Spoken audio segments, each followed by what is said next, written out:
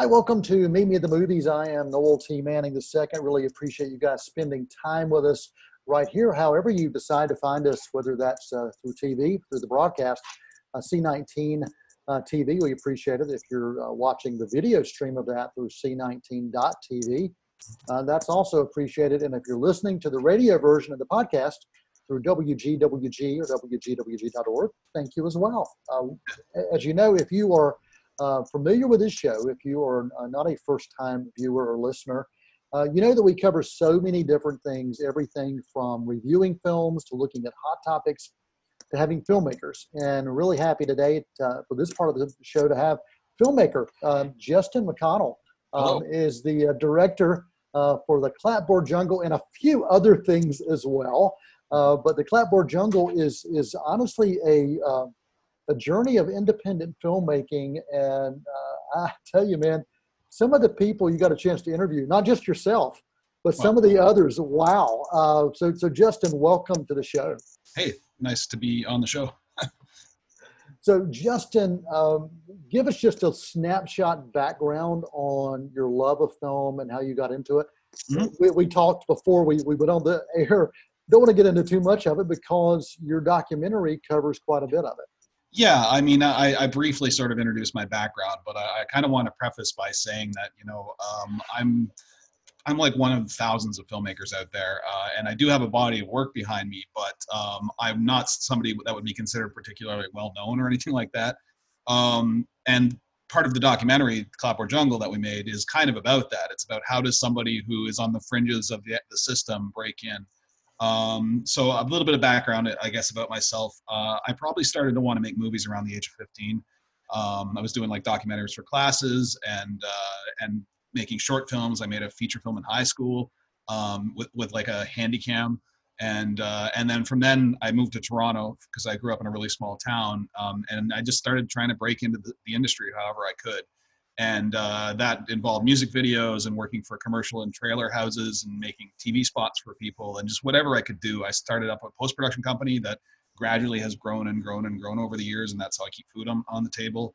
And then in all that time, I've been making feature films and short films on very, very low budgets, starting with things like Working Class Rockstar and The Collapsed and Skull World, which were, all pretty much out of my own pocket.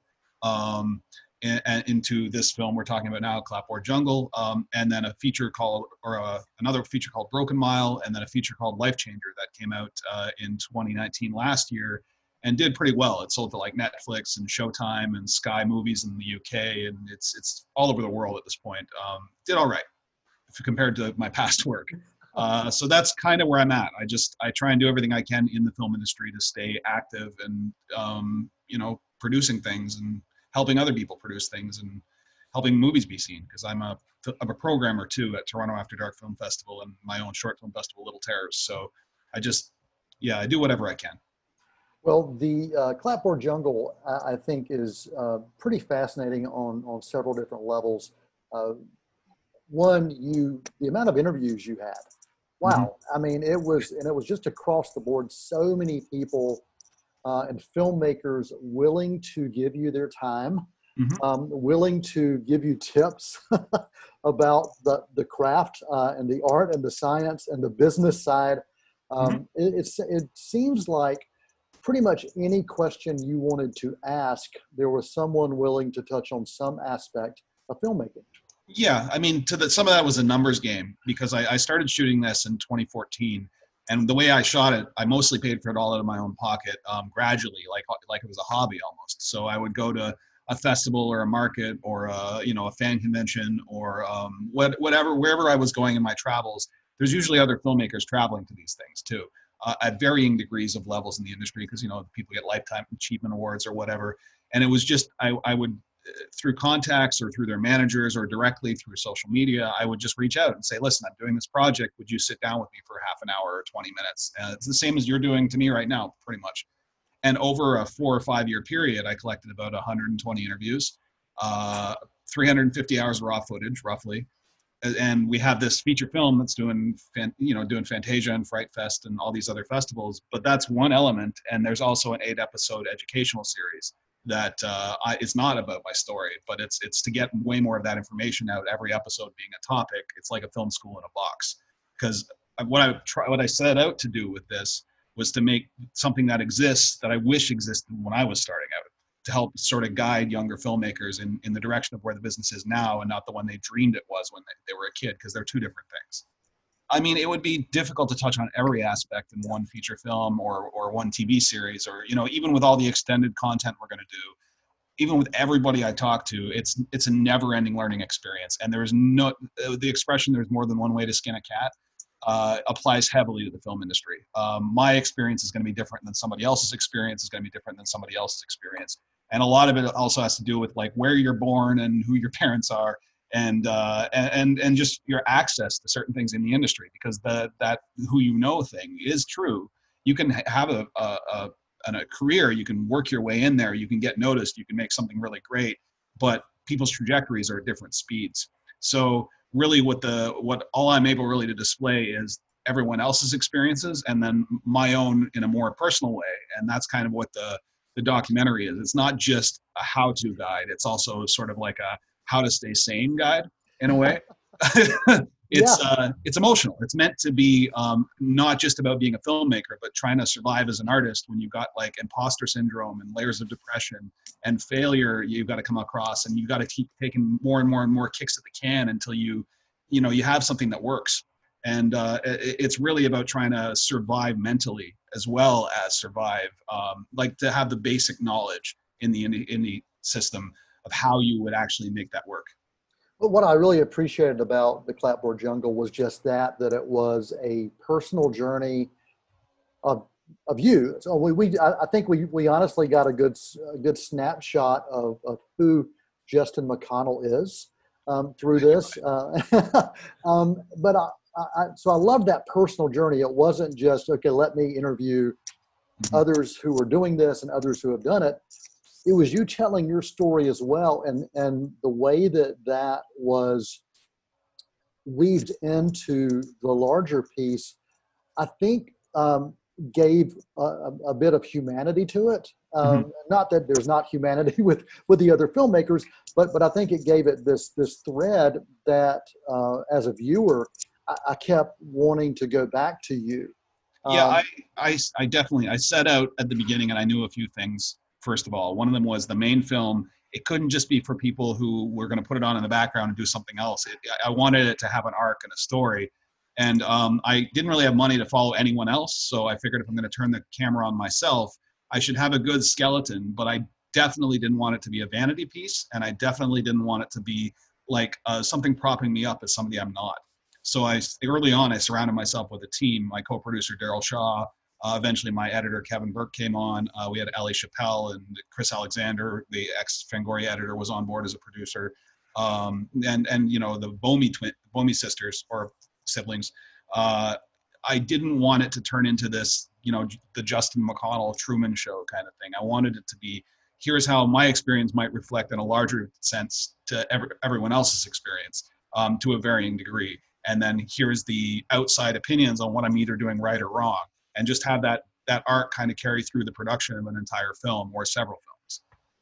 So how long did it take you to get to that final cut? Because you talked about the tons of interviews, the years of working toward this. Talk about from that development concept of, okay, yeah, I want to do this, to where we are now.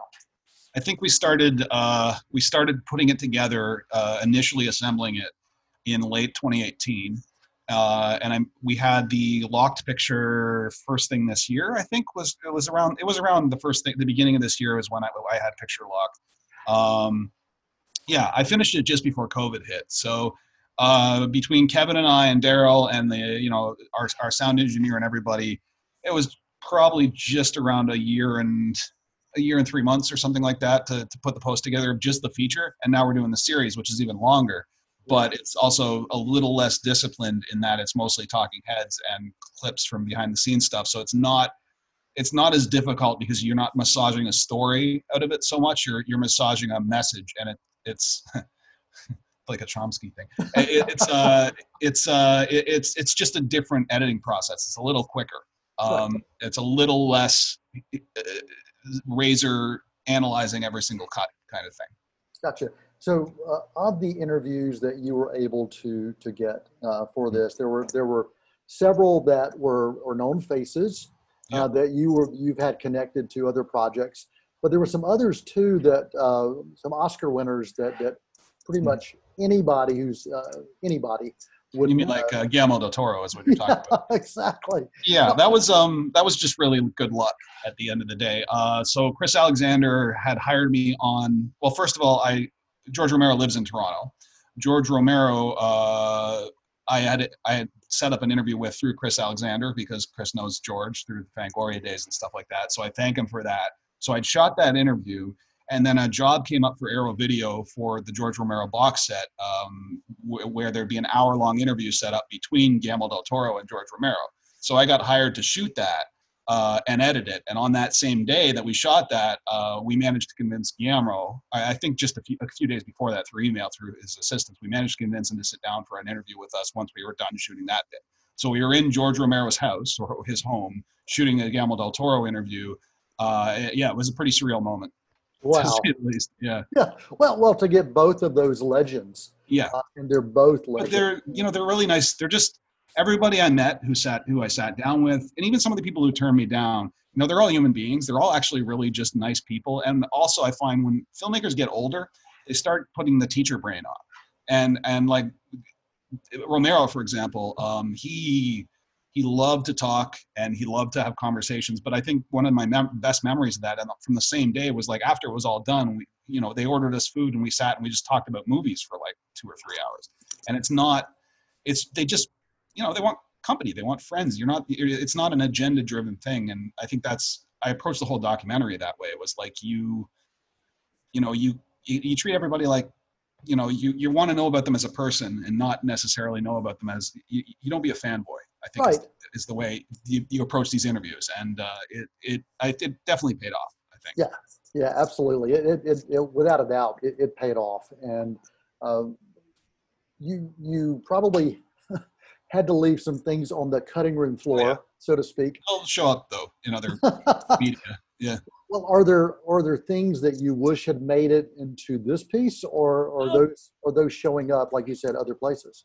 I mean, there's definitely little moments that I personally would like there for flavor, but in terms of pacing and in terms of, they just kind of drag it's great information for the people who would be succinctly interested in that information, but it's not broad enough information that it's going to work for everybody, and it just dragged the pacing down.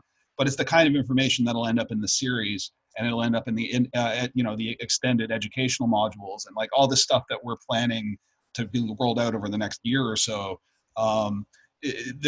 Believe me, you're not going to be spoiled for information from this. There's so much that's still left to show that it's just, I'm not too worried about something not being in that main feature because there's so much more coming.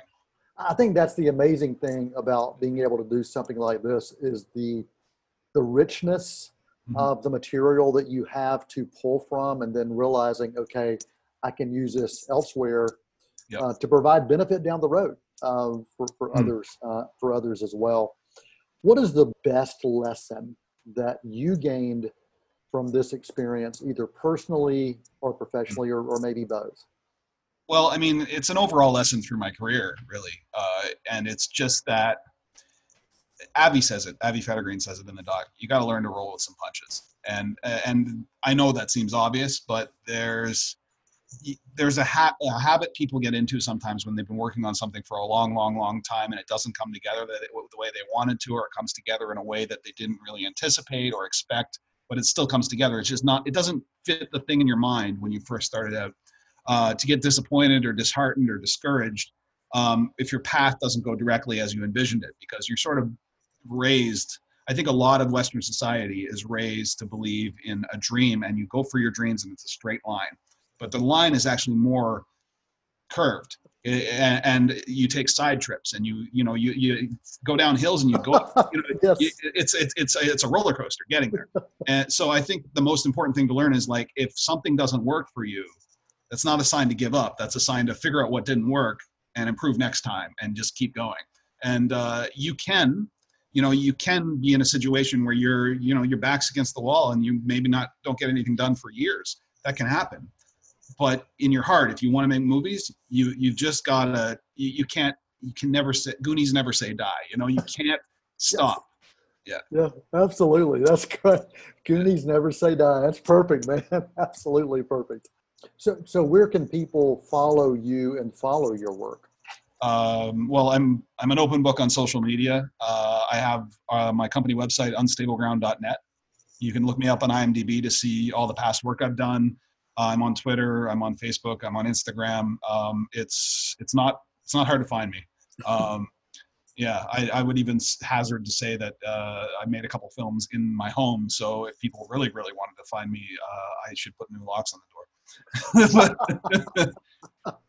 Yeah. Any other thoughts or comments that you want to make sure that you share with our viewers and our listeners about the Clapboard Jungle or your work? Well, I would just say that, like, no matter what, and this is something I've learned the hard way than the long way, is especially in the era of the internet, and especially when there's so much competition for people's eyeballs and to just even get people to watch your work. And these platforms are producing stuff at high production quality at all times. If you're an indie filmmaker and you're making independent film, you got to be prepared for a not insignificant amount of the audience to not like the work you do. And if that's the case, you can't take that too personally. And by the same token, all the people giving you rave reviews, you can't take that too personally either. You kind of have to just accept the fact that the work you do is not going to be for everybody, and take the little seeds of truth out of all criticism, good or bad, and try and just move forward, learning your lessons and making better work down the line. You let the world judge what you made. You just make the stuff that means something to you. Right. Well, one more question just came up as we were talking, and you were talking about COVID-19 earlier in the pandemic, and the impact that's made on film festivals. So many of them having to go virtual. Mm-hmm. What has that done for the independent filmmaker? How has that changed the way that you are having to work now? Has it allowed you to be more creative behind the scenes? I'd like to get just hear some thoughts on that. Well, there isn't much behind the scenes right now to be had. There are productions happening in certain areas of the world that have not particularly high infection rates. LA does have some stuff shooting. My friend Adam Mason's directing a movie called Songbird right now that Michael Bay's producing with him, and he just wrapped like 3 days ago or something like that. They're doing second unit this week. These productions are happening, but the cost to test people multiple times a week, to have PPE and all kinds of safety precautions is really high. And on a moral level, to me personally right now, it's one thing to spend all that and say everybody's safe, we've taken every precaution. On a moral level, if somebody gets sick and dies on a film set, I don't mind waiting. Is what I'm trying to say. Is that I would every precaution in the world, the virus can still get in. Like the summer camp, that was announced last week and stuff like that. They took every precaution, apparently. But it's kids. Film sets are like summer camps in a lot of ways. You're working in close quarters, and there are ways. People have figured out how to make it work technically, but it's only a matter of time for one of these productions that are making it work to have a real problem. And with insurance the way it is right now, you can't get COVID coverage. So you can buy an insurance coverage policy and go into production, but if somebody dies or gets incredibly sick, your production's getting sued to the end of the earth, basically. So it's for production right now, it's really rough. We actually had a project we were supposed to go to camera with. We would have been wrapped by now if all things had gone according to plan, shooting in Australia. Right. It's actually talked about in the documentary. We were in casting when COVID hit at first, and it's just stalled. It's like we have to wait now, which is it's challenging. We have book rights, option rights on that one that are going to expire, and then it's like we have to renew them, and we have to renew them. The business is like that, but now it's even riskier. With the film festival question, there are definitely people who aren't playing these virtual festivals because you burn your market a little bit when you do that. Like if it's a smaller festival, but it's giving a smaller regional festival in the U.S., but it's giving the film access to you know, the entire country can watch it unlimited times. You've just taken a section of your market share and thrown it in the trash, even if the festival has a kind of like a rev share with the ticket sales and stuff like that. So, I mean, we're playing Fantasia and Fright Fest and these other festivals virtually, but they're big enough and mean enough on the press level that it's worth it to get the word out through a festival like that. Some of the regional ones don't work for every film. It really depends on the movie you're trying to sell. I don't think they're going to be a permanent thing. I think festivals will come back eventually, but for the time being, you know, your movies can't sit on the shelf forever. So you have to evaluate each festival as it comes and decide whether you're actually going to benefit from playing it virtually, because there's a risk of piracy, and if that happens, you're also kind of screwed if it's too early. There's a risk that buyers won't want it. If you burn your market in a certain territory, like in the United States, if you play a festival where they let 50,000 people watch it across the United States and you're a small indie film, that makes it harder for a buyer, for a distributor to want it. So you just got to be really careful and like do your research and make sure it's a festival worth playing. As much as I hate to say that, because like Toronto After Dark, we canceled it this year. We pushed it till next year because we don't see an upside really yet. Gotcha. Well, I was interviewing a songwriter, a Grammy Award-winning songwriter, just a couple of weeks ago, and he was talking about the impact of the coronavirus on his life from a performer has completely changed. Oh, yeah. But he said from the songwriting side of it, or that creative side of building that content, he said it has just been amazing how much he's been able to do from that standpoint. There is a bit of that too. I like a good example is I wanted to experiment, so I shot an isolation short film at the beginning of July, where I tasked myself to be everything, to do every job, because I live here alone. So I acted, I wrote the score, I did everything, and it's already been accepted into some festivals, and it's doing like I think it turned out pretty good, but it was just more like a creative experiment. It wasn't much more than that. I'm writing an album right now too, because I just wanted to, you know, I used to make electronic music in the early 2000s. I was in a metal band for 2 years. I haven't really played music for over a decade, and now I've got a bit of downtime.